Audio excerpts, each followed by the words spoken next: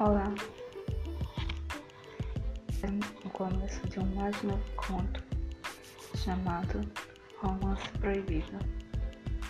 Então vamos lá para Romance Proibido. Não posso fazer isso, é pecaminoso, sabia? Você prefere o quê? Ficar com outros caras? Eu prefiro ficar sozinha. Mas e os meus lábios como ficam? Isso é proibido.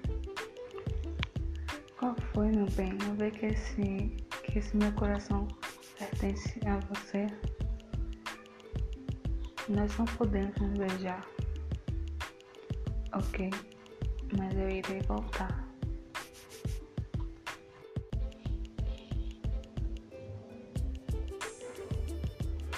E aí, gostaram? Então, segue o podcast porque vai ter mais.